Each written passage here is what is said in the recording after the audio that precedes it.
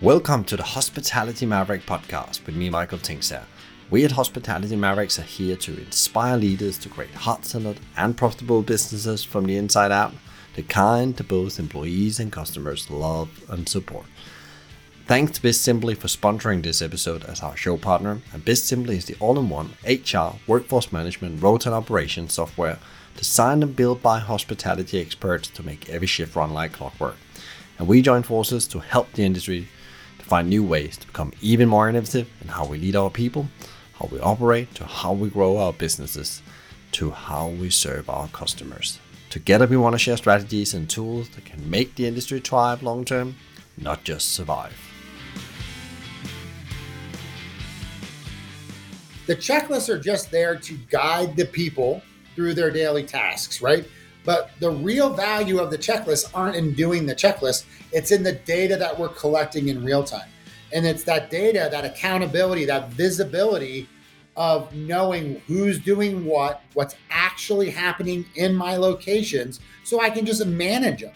And so we have a report, can be your top issues report. And every month you can just look at the top 5 issues and go, okay, what are our top 5? How are we going to change these procedures to try to address these? And then you can just watch those numbers come down over time. And you identify an issue, you come up with a solution, you change the procedure, which is generally the checklist, you implement that, then you monitor it, and then you go back at the end of the month or the quarter and you go, okay, did we move the needle? Yes or no? Why haven't we done that? And you can just constantly get better. And it's a data-driven better, right?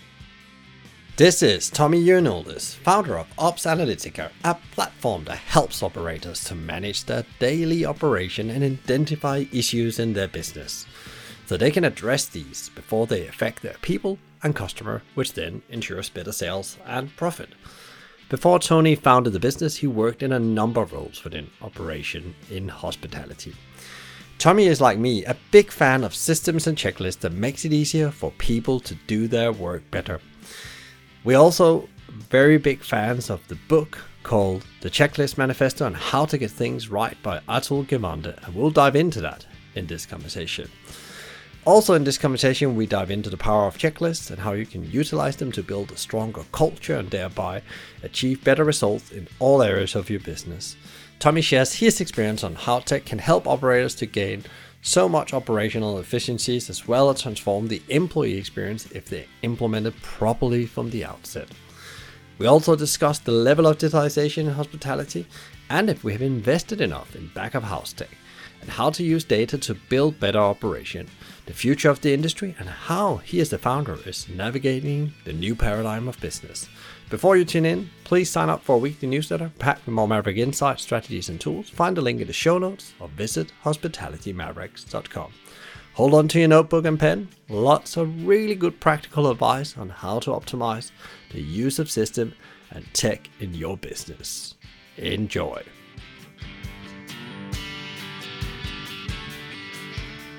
When I first had a conversation with today's guest, Tommy, we went into probably some people from the outside looking in that conversation, they a very geeky conversation about checklists, the checklist manifesto, and how we can actually help people in operation to do their job better and faster and with more engagement and happiness in the end. And all this we're going to cover today in our conversation. So thank you so much, Tommy, for coming on the show and talking about checklists.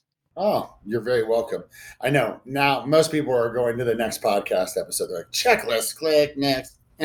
Yeah, and I think that's actually where we should start and say why they shouldn't, because that really comes together with, it would be lovely to hear, your story as the founder of Ops Analytica, and also what the purpose is of the business, and maybe just the big milestones you've been on.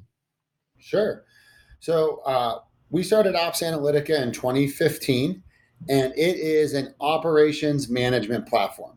And what we do is we help our customers, which are generally large multi-location restaurant and different businesses, from automotive to restaurant to medical. We help them run better operations, and we help them make their managers better. And we do that by taking the guesswork out of running the business, right? We allow them to go in one screen and see everything that they need to do that day, that week, that month, that quarter, right? So that they know exactly what they have to get done, and they don't have to stress about it, and they don't have to like worry that they're missing something, or they can just simply follow the very easily laid out sort of series of events, the checklists that they get, and then they do a better job of controlling what they can control. They do a better job of taking care of their customers. And both of those things obviously lead to sales and profits, right? So ultimately, we become that platform, whereas the POS is there to help you manage transactions and track money. We're there to help you manage human activity, manage your teams on a daily basis across all your locations. And that's absolutely amazing. So what actually led you to this, business and venture in 2015? What is your background and story around that?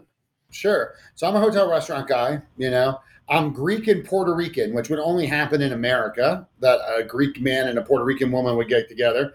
And and both my grandfathers owned restaurants. And I used to joke that I was like born in a dish pit.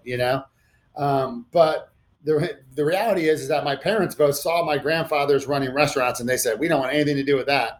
And so my dad was a rocket scientist, and my mom worked at Lockheed Martin, which is a big defense contractor.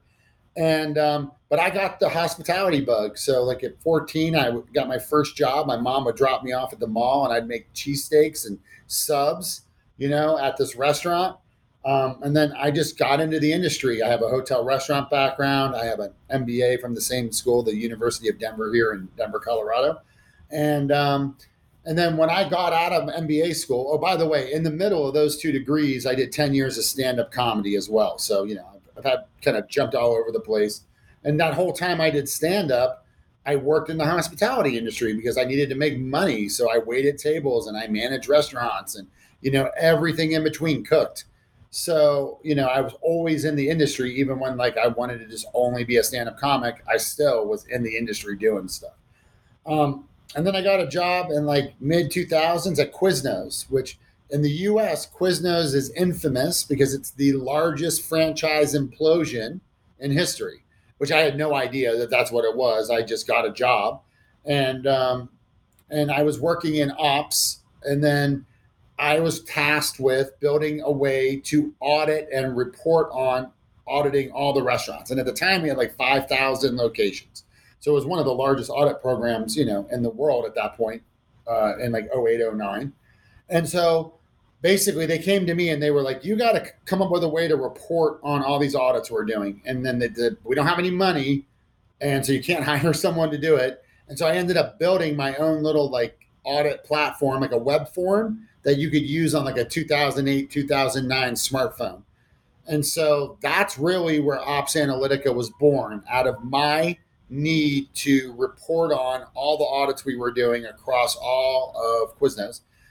I left Quiznos in 09, I started a little tech company, and in 2013-ish, I had a guy who was going to get fired. He wasn't that good. And so we were trying to train him up. And I said, rebuild me that thing that I built at Quiznos. And he did, and we threw it on LinkedIn, and people wanted to buy it. And we were like, what? Seriously? Somebody wants to buy this? This is really cool. That was, by the way, was my entire market research before I started my company. Was one guy was interested in buying something. And so then I spent like the next year, nights and weekends, like just pulled a bunch of all-nighters, and we got a platform together that you could actually sell. And we put it in 18 restaurants on the East Coast called Charlie Brown's at the time. And then 8 months later, me and my business partner were like, we don't want to do consulting anymore. We just want to have one product that we can make awesome. And so we launched Ops Analytica. And I thought, within a year, I'll be back to making what I'm making today. Fool, entrepreneurial fool. And so it took a while, but now we're killing it, 7 years later. By the way, we bootstrapped this whole thing. So we have all the financing, everything is us. So we've never raised money. We've just built it from scratch, organically, sweat equity. And it's in a really exciting time right now for us. So it's cool. Yeah, and I guess what would be really interesting here is also to hear what makes your platform so unique compared to others, and what is the philosophy behind it. Of course, you had some pain you need to solve in the real world, and then you did that and you forgot about it again, and then it was brought to life again. But what is like the why is it that you are unique to others, and you and also the philosophy we talked about earlier around behind the platform? Yeah, so like most of the platforms that we compete against, and there's a lot of them out there. People kind of come into the industry and they leave and they don't because they don't understand it, you know. And restaurants are notoriously hard to sell to in general, so you really have to speak restaurant. I think restaurateurs, I think, are very savvy to that. Like this guy's never been in a restaurant; he doesn't know what we're dealing with, you know. But so we started on day one. Everybody prior to sort of what when we came in, they were really more focused on auditing, right? And auditing is that when you're in a big corporate restaurant scenario, they're going to either send a field guy or they're going to hire a third party company to come to your restaurant once a quarter, usually. Some people do once a month, but that's rare. Once a quarter, they're going to show up and they're going to do a 2 or 3 hour complete walkthrough inspection of your location. And so auditing was always the thing everybody was doing, you know, probably from like the mid 2000s up to like kind of when we came on the scene. And I think auditing is great at a corporate level to identify large systematic problems that you can address, right? But if you want to drive better operations, increase sales, increase customer satisfaction, and increase profitability, then you've got to focus on daily execution, right? It's the daily checklists that are the important thing that drive the behavior and the consistency. Like the biggest fall point for most multi-location operators, restaurants, retail, doesn't matter, is when their teams aren't controlling what they're supposed to control. 80% of the issues that people have with these businesses when they have a bad experience, the bathroom was dirty, the shelves weren't stocked correctly, the food took too long, are generally all things that corporate knows about and has put a system in place to deal with. It's just that the operator at the store level dropped the ball, right? And it's not because they're bad at what they do. It's just because just the amount of complexity that's gone into running these businesses has skyrocketed with all the technology. So that, you know, what used to be something you would do in the 70s, that all still exists, but now you've got 30 different apps you have to manage too. And now the guy just can't keep up. And then you have labor problems, COVID, delivery, all these extra things are flying in on these operators and they can't, you know, they just miss things. And it's just human nature, right? So we really came in and said, okay, we're going to focus on daily ops because that's what's going to drive sales and profits and greater customer satisfaction. So that was the first thing that kind of differentiates us in the space, because we built our platform from day one to be a daily platform. There's a big difference. Like if you're an auditing platform, you only really focus on one big checklist. And so everything you kind of build, if you're just building an auditing platform, is much more singularly focused. But when you build a daily checklist platform, you're already thinking, I'm going to have 10, 20 checklists that might get used throughout a week. So you build everything just slightly differently, right? So you can handle more use cases. And then you ask what our biggest competitive advantage is we have the best business logic engine in our industry. So what we can do, we have a couple things that we can do. We can do what we call dynamic checklists, right?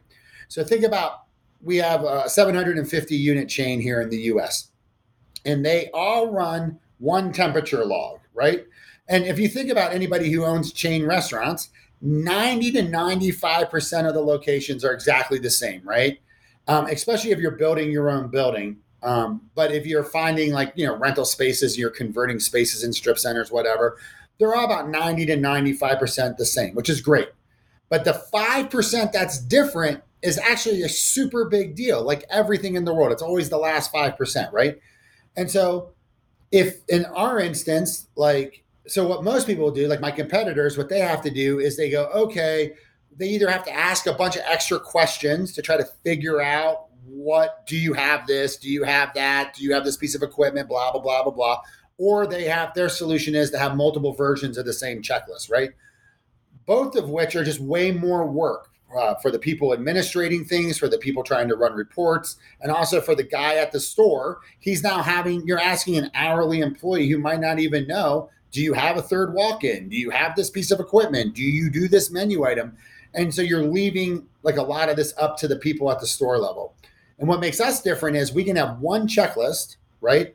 That when you load it, it looks at your store and goes, okay, this is the exact version of this checklist for this store, taking into account equipment differences, hours of operations, drive-through, no drive-through. Are you non-trad or are you a trad? Do you have these menu items? Are you running this test special? Like, we can just make it perfect, like, to use an inventory term, sheet to shelf for every location, but it's just one checklist, right?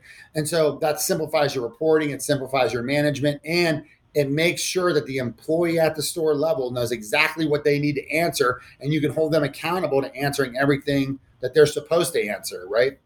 And so that's the main thing. And then we leverage that business logic engine for everything. So we have dynamic checklists. We can do mass customized checklists. So you can have each store determine based on the manager which questions they want to answer for their store. Or you can do stuff like, this guy's a bad employee and doesn't do a good job. So the system can recognize that this guy's a bad employee, and they can ask the guy to take way more pictures to ensure that he's actually doing the stuff. Whereas if you have a good employee, they might not have to take any pictures because, doesn't matter. They're good. They always do it right. We can just do so many cool things to really dial these processes in place for the stores and the teams that are at the stores. And that's our big competitive advantage. What we end up seeing is that if we're not your first choice, we're generally your second choice, because a lot of people will start off, go get a checklist platform, not knowing what they don't know. So they just think, I'm just going to replace a couple of checklists, my walkthrough, my pest walk, my food safety, whatever. I'm just going to replace those 3 checklists. And then once they get a taste of the data and the control and the visibility, they start going, oh my gosh, we could do so much more with this. But then they get on these other platforms that just can't do all the cool things we can do. So then they go, oh, shoot, they have to keep telling their bosses, no, we can't really do that. It doesn't work that way. Sorry. And then they come looking for something that's a little bit more powerful, after their contract's up. So we get a lot of business from disgruntled people of our competitors who just wanted to do more, which is exciting, I love the way about you do one thing well. And coming back to you talked about your philosophy of, you make operation work, you make people happy to work in the operation, customer becomes happy, sales, loyalty, and profit will follow. And this, the service profit chain has talked about that since the 70s. Hesketh, James Hesketh from Harvard University and his guys, and they're still communicating about that, getting the fundamentals working really well on a daily level, and actually these small habitual things that needs to happen every day in any kind of business where there is an operation needs to run is so important. I think also, I think we talked about this on our before we went into conversation about Jim Collins, and these companies succeeded there. They were very, very disciplined about the day-to-day, what they call the flywheel effect, 1% better every day, and actually measuring what makes great operation. And I think sometimes we forget that in business. Well, and it's weird because, like, obviously when McDonald's, and you're an ex-McDonald's guy, right? And you know that I love McDonald's, so like, I'm not like a player hater. I love McDonald's. I love muffins. I like McNuggets. I like quarter pounders. I like it all. But like, I love their systems company. You watch that Ray Kroc movie and you watch the guy was sitting there with the stopwatch and they're making the burgers. I mean, it's just amazing, right? McDonald's is one of the best systems companies in the world. And by the way, I wanted to point this out. Like, my previous tech job before I started Ops Analytica, we did business process management and workflow. And we did it for the largest organizations in the world, like Wells Fargo, the World Bank, Universal Comcast, like huge organizations, right? The restaurant industry doesn't get enough credit at all. We are some of the best business process management people in the world. We don't think about it like that, but we are, because we can break down the running of a Taco Bell into basically 50 checklists. And if you follow all these things, and then during the rush, you just assemble the food correctly, you're running a business. And it's all, we can define Define a process, break it into steps, train it, and get it executed across thousands of locations. And why I say we're the best in the world at it, better than NASA, the Army, everybody else, is because we have one extra attribute, which is perishability. If you don't have to deal with perishability, food spoiling, and food waste, then making processes is easy, right? Because you're doing it in a vacuum. But now you've got something that's on a shelf that's just ticking down. Tick, tick, tick, tick, tick, tick, tick. This is going to go bad. You're going to waste money. You're going to lose money. And so that's why I say we're the best at this, right? But going back to what we were talking about, what you were talking about a second ago, the issue is really in hospitality, in any multi-location business, by the way, it has to be restaurants, anything, is that the things that you're getting wrong on a daily basis, the problem with them is that not one of them is generally so bad, right? So it's not like your employee just walks up to a customer and punches him in the face and then spits on him and like shakes him, It's never that. It's just, my food order didn't come out at the same time. The bathroom was gross. I didn't get a straw. I had to wait. The iced tea got made late. So then all my ice melted. So I had like lukewarm tea, or, they were out of something. It's always these little things that are gross. There was a bunch of trash on the floor. My table was sticky. And they're all these miniature little things, but they add up. And so it's not like, if you didn't get a ketchup packet, it's not going to destroy your meal. But when you have 20 of those bad little things that happen, which were all controllable, by the way, by the management team at the store, they were in charge of stocking straws and ketchup and wiping down tables and all that stuff.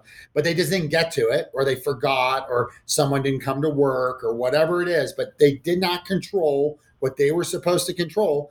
And you just get killed with death by 1,000 cuts, right? It's just all these little things start to add up. And then you leave with a blah experience, right? That was fine. And you get 3 of those in whatever the time frame you visit this restaurant is.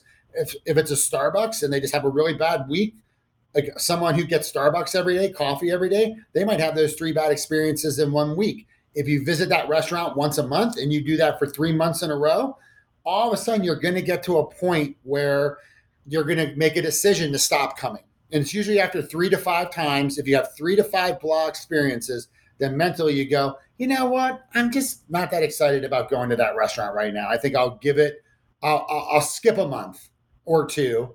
And then you come back. And if you come back one more time and it's still bad and it's still mediocre, that's when you might go, I'm never going back to that unit again, And the problem is you don't know on any given day if this person who's having a blah experience, if it's their first one or it's their 4th one. You just don't know.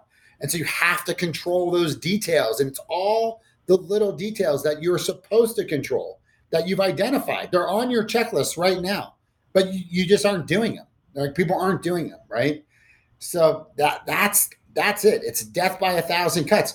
And the whole world's conspiring against our industry. I mean, like just everything, government, wages, supply chain. People don't want to work in it anymore. There's a million outside factors that are all conspiring to get us, right? So we have to be perfect within our 4 walls. Because if we're not, it's not like it was in the 70s, right?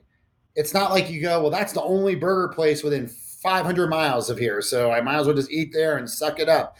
Like I can literally have food delivered to my house immediately from 50 of your competitors. And everywhere you go, for the most part, has multiple versions of this. You have competitors everywhere. So, and online reviews, all that stuff. We just all become big babies. So nobody's willing to put up with even the slightest thing. They're just going to nail you on social media and stop coming. So it's even more imperative today than ever that we control what we can control, start to finish. So we've been through the pandemic, and you operate a tech platform, and there's been a huge uptake in digital tools and into the industry, both from a customer point of view, but also internally. But what is your general view of the level of digitalization in hospitality? Because I still think, in my view, it's still early days with lots of areas of digitalization. But what you just said, they have 23 apps they need to look at. So.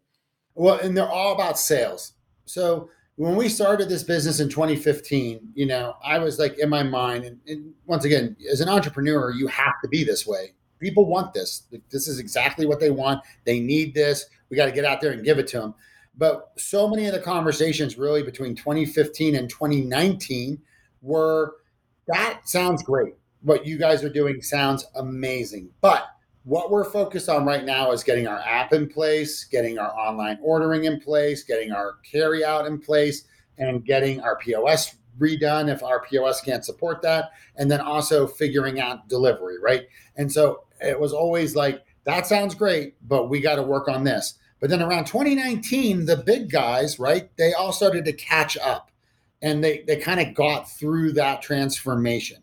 And I would suggest that most of the digitization of our industry has been around sales and getting all of our sales channels in place. The big one right now in the US is Olo, which brings together all your delivery platforms into your POS. So, because for a while there, if you had 4 or 5 delivery platforms, Uber, DoorDash, Postmates, all those things, you literally had 3 or 4 different tablets all sitting on your counter, and then the orders would come in there, and then you'd have to transcribe them, and it was a whole thing. And Olo simplifies that greatly. And I'm kind of amazed too, because I was literally talking to a buddy of mine last night who runs a 30-unit sub chain here in town, and he's like, we just got onto Olo like literally last week, and he's like, it's transforming our world, right? So like, not everybody's there still, especially the smaller guys. When you don't have a big dedicated IT team, then you have to find the resources to do some of this stuff. So having said that, I think that the industry's done an amazing job of really adopting all the different sales channels and delivery channels possible. But where they lack is, and what's kind of what you said too, operations management is still like a brand new discipline. And we get more and more people coming to us now than we've ever had. And that's really been since 2019 through the pandemic. More and more people are interested in going, well, if we're going to do these things, we might as well put it on. We might as well be able to look at it, right? Like if we're going to have, like they're getting the fact that paper processes are kind of antiquated and they want data. But what I find is super interesting is nobody's coming to me going, I'm looking for a platform to help me manage my entire operations from the location level to the field teams, all the way to corporate. I'm looking for one platform that can do all of that. Nobody's thinking that way because they've never had a platform like that, right? And I was kind of going back to McDonald's earlier and I got sidetracked. But like McDonald's was all about systems, right? And they were the first to really chain and do all of that stuff. If tablet technology had existed in the 1950s, then my belief is that McDonald's from day one would have implemented an operations management system like ours. But it didn't exist. It didn't exist till really 2010, right? So the whole industry grew up going, okay, like the whole industry grew up and got very comfortable with, I don't know what's actually happening in these locations. And there's no way for me to know. So because I can't know that, what I need to do is focus on systems and training and hope for the best, right? And that's what we did. So they developed all the systems. We got amazingly good at doing a lot of bulk training. We created paper-based systems, which are worthless, but that's all we had. So they were better than nothing, but they are worthless compared to a tablet-based system. And then we just said, okay, we're gonna have to just trust these guys are doing stuff. And I have a blog on this, but the industry's dirty little secret is that nobody uses the paper-based systems. And they don't, and there's a plethora of reasons why people don't use them, but the big ones are because nobody's paying, because no one can hold me accountable for not doing it in real time, and nobody ever looks at the data. So it's a waste of time, right? So that people just, like, we all know that nobody uses them. And that's a huge deal because we're basically been backing into operations from a quarterly audit, a 2-hour inspection once a quarter. And then we look at sales and customer sat and profit data. And we go, okay, I think this guy's doing pretty good, right? But you don't know, like, just because a guy's got a good level of sales could be because of his location. It has nothing to do with how well they're operating the restaurant, right? Like, you could see some guy who's doing $2 million a week and you're like, that guy's great. but maybe that unit could be doing 10 million a week if he was actually really good, you know? So people have just gotten so comfortable backing into what's actually happening. Um, and so with our platform, and when they come to us too, they just come in trying to digitize 3 or 4 checklists. Oh, I just want to get my food safety and I just want to get that manager opening and closing. But what's amazing, like my favorite part of my job, is seeing the restaurants realize, holy crap, we've got some real power here. We can really change our world. And then they start going ape on it and they start using it for everything from food recalls to LTOs to labor law compliance to hey, we're putting back lines in, or we're releasing kitchen screens, and we need a way to track who got them and if they're installed correctly. And I mean, it just becomes the thing that they use to just manage the entirety of their operations. And the guys that do that, they see so much value. It's insanity. I mean, I have one guy started and he told me we were going to do 4 checklists, and now he has over 100 because he's just anything. Because then corporate figures out too, wait a second, instead of me sending an email to 1,000 restaurants and then trying to hand enter everything into a spreadsheet, I can just literally publish a process, and then all the data can just be downloaded into a spreadsheet when it's done. It's insanity, man. And I think that's the exciting part, to see these guys using the platform to do stuff that I never imagined would be an issue for them. Like, I love it. It's the best.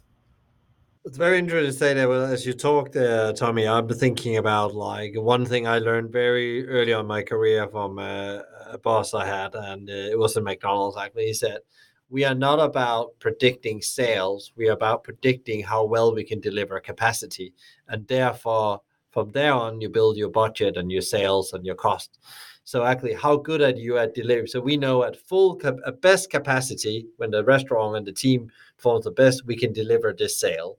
So now we just need to break that down. And that's the way we work. So I learned to actually think about how you actually drive business growth that way. So actually the product and your processes and your team are ready to deliver. And it's not perfect, you're never going to get it perfect, but actually you think differently about the business then, and how you need to put things in place in operation before you start thinking about how many offers should I drive, or how many people should I put on the front counter, and what should we do in the drive-through to get more speed through it.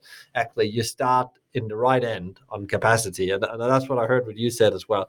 And I think that's what goes wrong. We turn on the sales, and then the consequences is that operation can't deal with it when the sales come in. Oh, what's so crazy, dude? Too, this is like nuts, and this is from the podcast recently. I got interviewed 2 other shows, and I've interviewed those guys as well.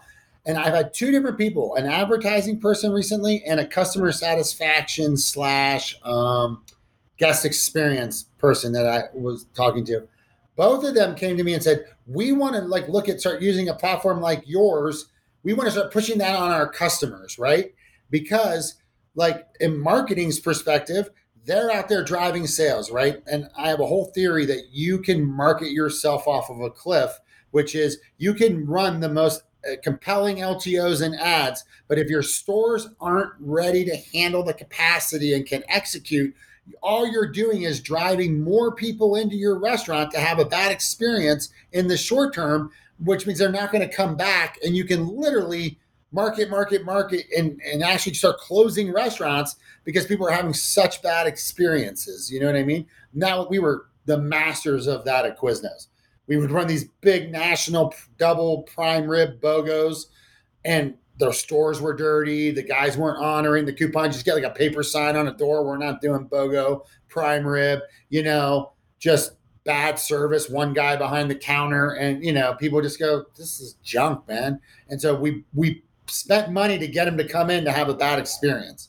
Right. And that's what everybody does. And our industry is the king of that. We are so focused on sales. But if we don't have our ops in place, boom, you're just killing yourself for no reason, And that's what that sales guy was like, dude, I drove all these people in.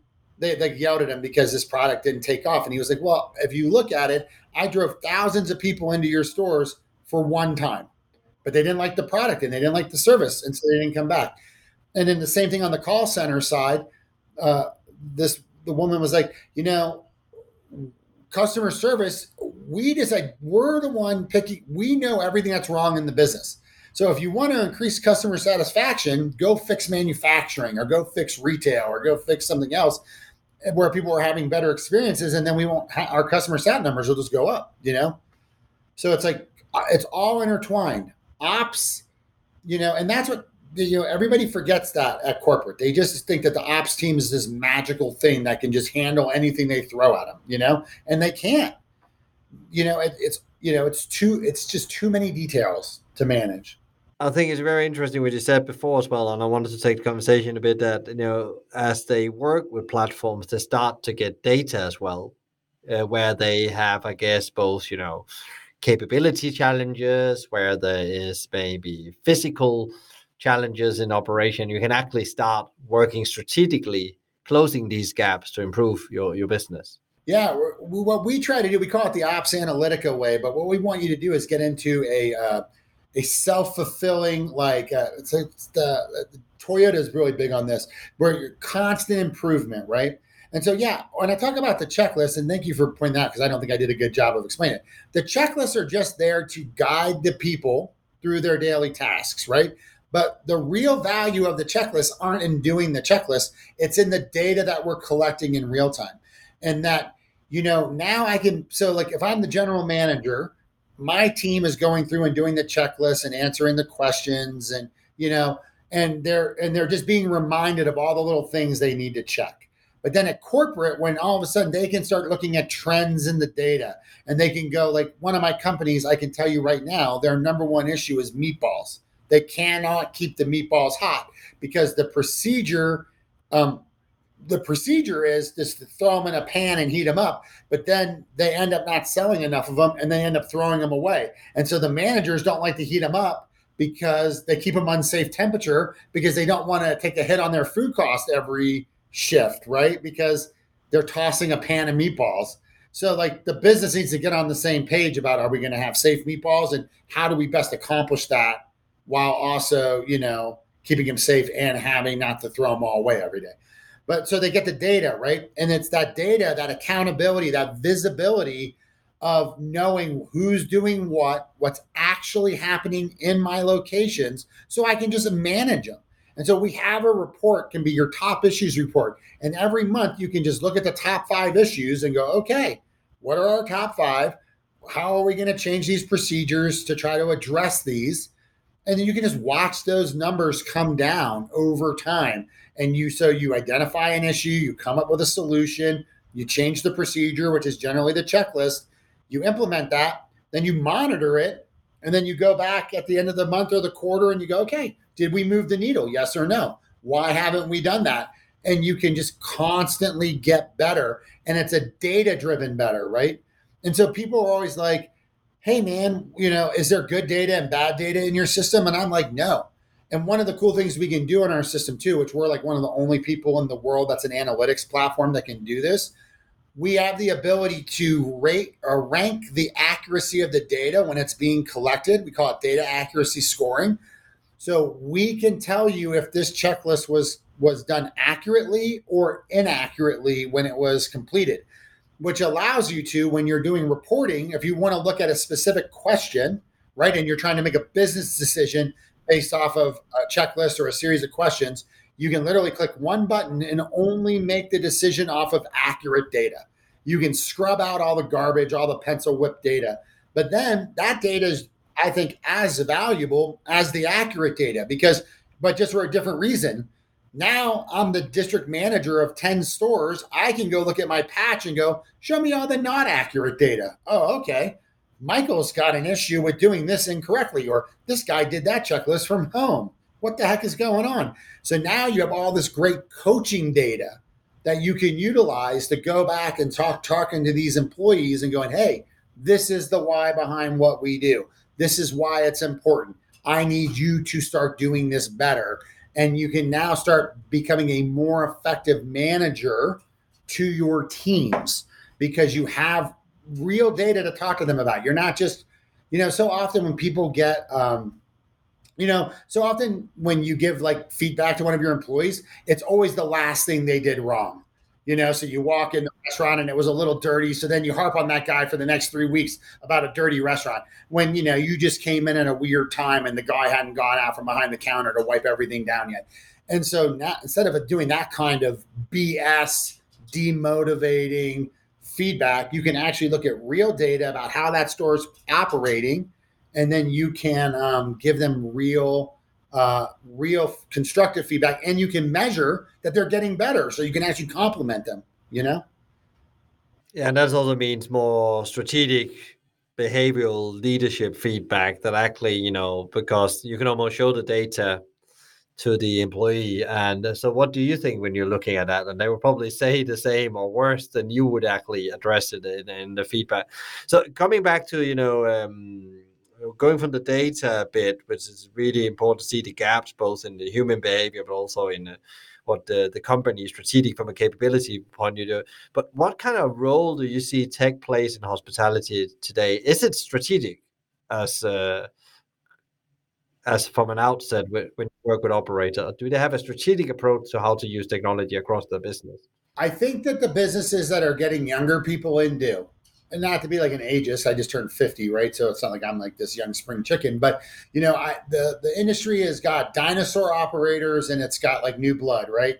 And the dinosaur operators are the guys that are sort of so rooted in the 90s and the 80s, right? And they just kind of like I don't like technology. We don't need that kind of like mentality, and that's being beaten out of everybody, right? Because everybody's getting more and more apps and more data, and I think people give the restaurant industry a lot of guff because they were very slow to adopt a lot of these things.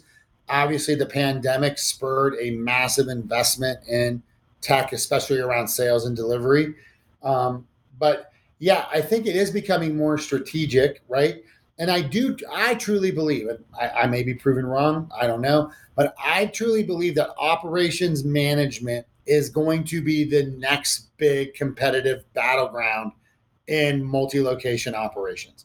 The software like we have, because everybody now has access to or has a POS, an app, a website, online ordering. If you don't have that today, it's because you've made a conscious business decision to not have that. It's not like it's out of anybody's reach, right? For $100 a month, you can have the entire thing and be just like a big chain. Like in the late 90s, early 2000s, Domino's and Pizza Hut in the US spent millions and millions of dollars developing their own online ordering platforms. And they had to wait till Google Maps came into play. And all of these different things had to be invented so they could do that. And now a guy with a hot dog cart can have the same technology for $30. You know what I mean? Like it doesn't matter. So that's all a conscious decision. But with operations management software like ours, what you can create for yourself using our platform is an ability to identify issues, crowdsource solutions, and implement changes seamlessly in basically real time, right? So like I'll give you an example. We had a chain and they were getting all this customer satisfaction feedback, right? That said their restaurants were dirty. And so at that level of data, they thought to themselves, well, the only way that we can solve this is we will hire 2 more labor hours at lunch and dinner, right? We will put 2 more hours on at lunch and dinner for somebody to be in the dining room just cleaning the restaurants. And if that's all the data you had, dirty restaurants, that is an exactly correct thing to do. That's a very smart thing. We'll throw 4 more hours of labor on a day, we'll be good. Well, if you just extrapolated that cost out over their entire chain, let's just say 5 days a week, it ended up being well over $5 million a year. And that's just straight multiplication, 2 hours a day, this many units, or 4 hours a day, not including hiring costs and all the other things that go along with it, right? Paperwork, all that stuff. But then what they did was they used our platform and they started digging deeper and they started asking questions and crowdsourcing responses. And what they realized was that it wasn't like the restaurants weren't actually dirty. What the problem was is their trash cans were too small in some restaurants. And so they got a $20 fix, right? They bought bigger trash cans for some of the restaurants. And so, I don't know what it ended up costing them, but that led to a quote from that team was, you helped us identify an issue we didn't even know we had, and you kept us from making a multi-million dollar mistake. And that all was through the power of data, right? And so if you can identify issues, crowdsource responses, get the full picture quickly, and then implement a change very fast, you're constantly improving, you're constantly getting better. And I think what you're going to start to see happen in the industry is, as people adopt operations management software, because once again, this isn't like you don't just tweak one thing, you're just trying to avoid death by 1,000 cuts, right? You're going to start to see that certain businesses are just going to start to incrementally, very smallly get better. And then over time, that advantage is going to start getting pressed. And all of a sudden, you're going to be sitting there going, you're Burger King, and you're going to be looking at McDonald's, and you're going to be like, how are they raising their same store sales so much better than we are? Like, what are they doing? Like, there's no perceivable thing that they're doing. Like, it's not more marketing, it's not more locations, but they're getting better because they're actually managing their businesses that much more effectively, and they're just fixing their problems quicker. And that adds up. That just incrementally adds up. And then as you know, when you start to raise sales in an area, or you start to raise chain-wide store level sales, everything starts to get easier. You have more money in the ad fund. You can do more development on apps. You can do more LTOs. You can get better real estate. You can sell more franchisees. Like, everything gets better because you're getting more successful. And all of a sudden you start to see the one and the two, that the gap's going to get bigger. And I would say, so like, that's the next big thing we have to deal with, because we now have visibility and data and a way to take action. And I know it's working because I see my clients doing it. And I'm just blown away at what they're doing in the system. The other thing is, and this is where our platform is going as an operations management platform. We're not there today, but that's our vision, is in the near future, you are going to need a system that can coordinate human activity, robot activity, sensor activity, and eventually listen to the internet and in real time take action. So if somebody walks out of your restaurant and tweets, man, their bathroom looked like a trucker bathroom, that now exists. That piece of data exists in the world. Something needs to be able to capture that piece of data from the internet, and then create a task for somebody to go clean a bathroom or send a robot in there. Like, something's going to have to coordinate all these siloed systems. And so that's where I see my platform in the future being the thing that can coordinate human, robot, sensor, and internet data, and help the manager be more effective in their job. Where, like, talk about the future, where do you see that the industry will? There's a lots of challenges. You already pointed out. You can't even invent more challenges and throw in the industry. But where do you think it's going? Like, if we just we look 2 years ahead now, where is the industry when we give like a big picture overview? I think we're going to start seeing less waiters, and I think we're going to start seeing it's either going to be some form of quick service, where it'll be fast food like McDonald's. You have your drive-through and your counter, but then I think there's that middle ground where today might be a Chili's or Outback, that sort of fast casual restaurant.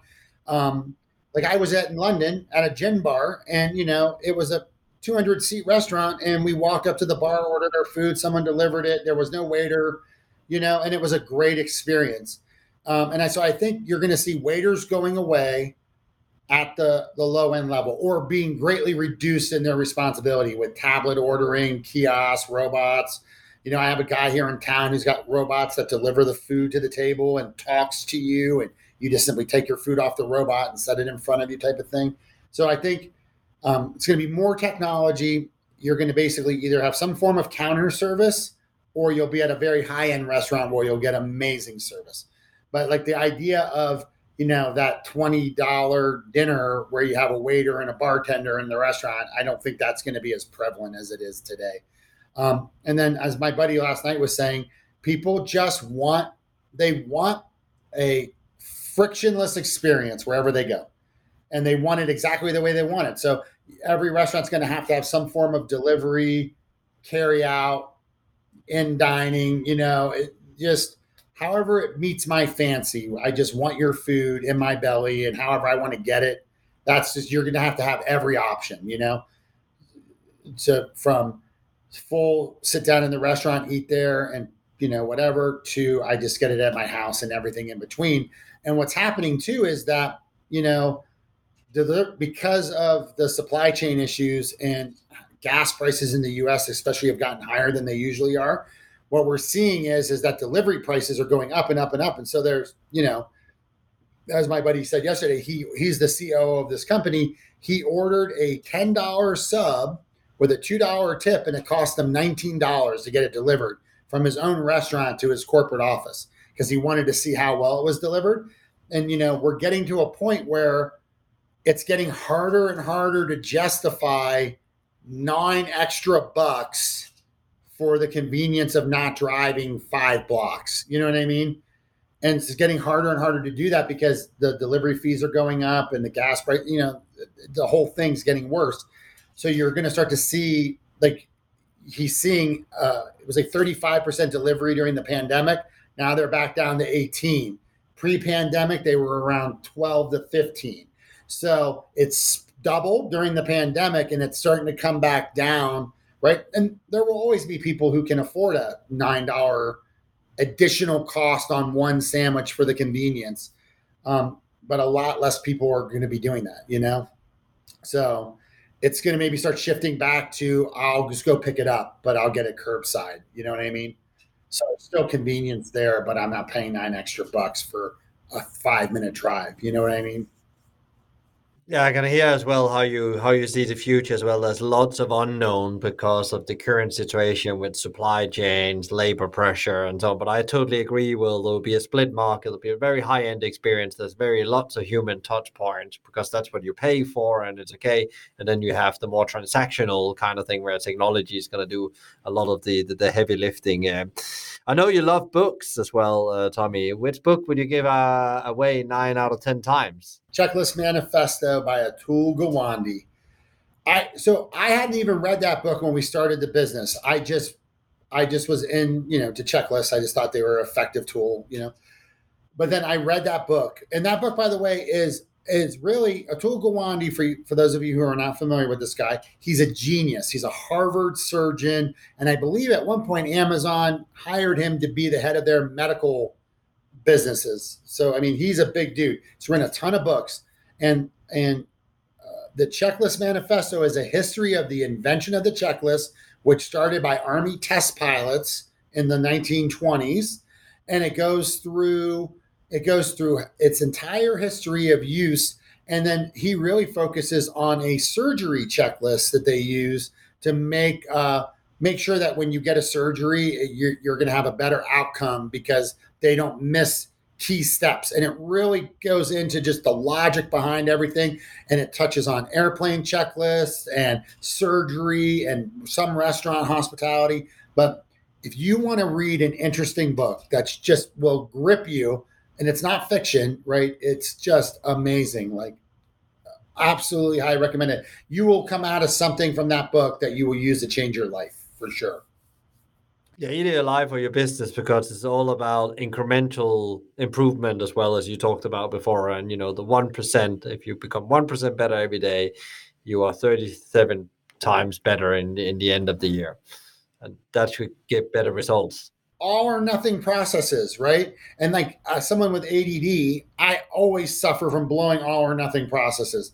And like, an all or nothing process is like, if you have to go to this, he uses the example, if I send you to the store to go buy a chocolate cake, right? And you come back with everything but the chocolate, it doesn't matter. You missing one step basically negated everything else that you did right because you don't have a chocolate cake at the end of it. And that's really goes back to what we're dealing with in multi-location management. You can get 99% of it correct, but you miss one thing, and that could be the death by 1,000 cut thing that irritates the people that day, that leads them to having a bad experience. So you truly do have to be perfect in these all or nothing processes, because one slip means it didn't work.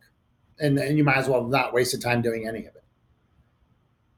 I love that, because also it's also the importance of what we forget sometimes. We're so focused on, the outcome is important, but exactly, creating the process to get to these outcomes and make them habits in a way that really going to drive your business forward. Especially in times we're in now, we need to give people small wins all the time, and there's not going to be any big wins probably for a long time.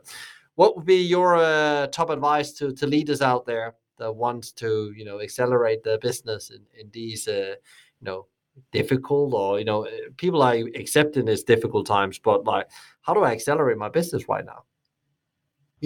Really what it comes down to, I think, is it comes down to it's controlling what you can control, right? And getting out of your own way, right? Because once again, the whole world's conspiring against you. You can name everything that's crazy in the world that's working to affect your business from the outside.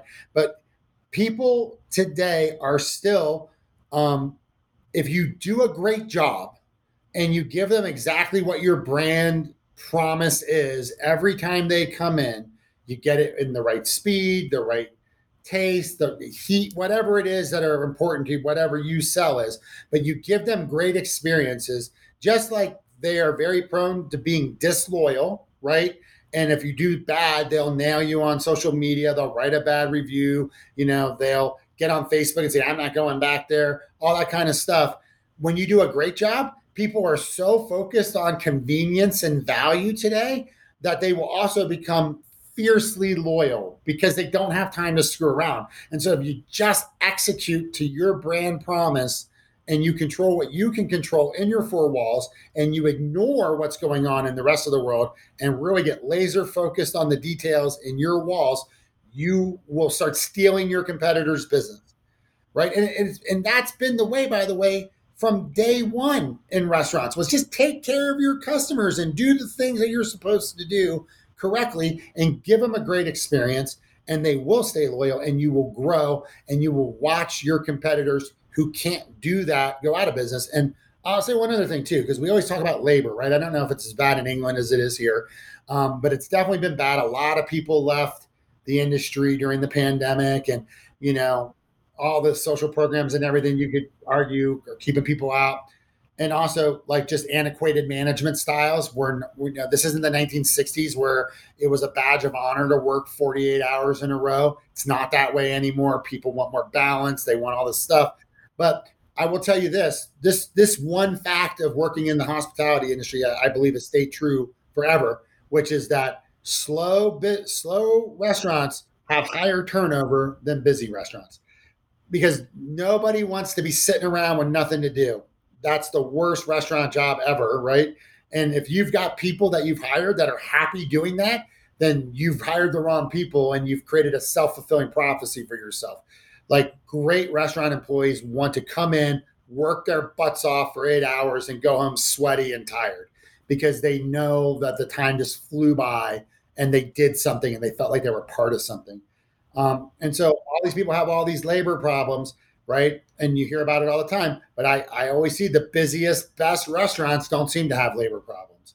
So giving your people tools, keeping them focused, showing them their progress, keeping them motivated, and then building a better business that's busier are all things that are going to keep your business well staffed. And it's just it's all good things, right?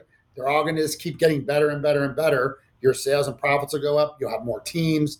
You'll be able to hire more from within, get better benefits, pay more. It's all the same thing, but it comes from, at the very most basic level, just taking care of that customer. And that comes from controlling what you can control and ensuring that their experience is always consistently good.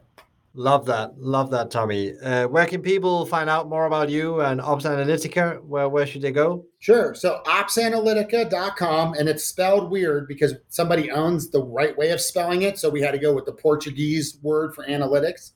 So it'll be in the show notes, but it's OPSANALITICA, opsanalytica.com. And I'm Tommy Yanulis. I'm on LinkedIn. If you just want to ask me a question, message me. Don't care. Love to hear from people. I'll put my email. He can put my email address in there too. Just send me an email, man.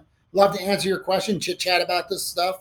I could talk about it literally for 50 hours a day. It's my favorite thing to talk about. Great, Tommy. Thank you so much for coming on the show. Power and energy to you and the team. And we'll be in touch soon. Thank you, Michael. See you, man. Tommy, thank you so much for this fascinating revisit to the Checklist Manifesto and also talking about the power of systems when you power them with tech and how they can really leverage the employee and operational experience. So now ask yourself, what can I do to leverage tech to boost operational efficiencies as well as the employee experience? If you want to learn more about tech and checklists, please tune in to episode number 6, Only the Innovative Will Survive, with Joe Crisp, co-founder and MD at Trail. I really appreciate that you're listening in. So if you enjoyed today's conversation, please share, rate, review, or subscribe to one of our channels, which all can be done via the website hospitalitymavericks.com. If you have any ideas or feedback for the show or other thoughts, reach out to me via LinkedIn or via my email, michael@hospitalitymavericks.com. A big thank you to BizSimply for supporting us, bringing great insight, strategies, and tools to help the leaders of the industry to become better every day.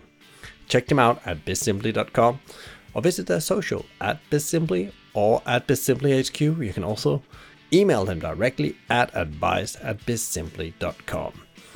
A big thank you to Fina Charlson, who is the show producer and editor for the Podcast Collective. Tune in next time for another interview. And in the meantime, find out more about us and subscribe to the newsletter and more Maverick insights at hospitalitymavericks.com. You can find all this in the show notes. I'm Michael Tingsam, and you've been listening to the Hospitality Maverick Podcast Show. Be Maverick.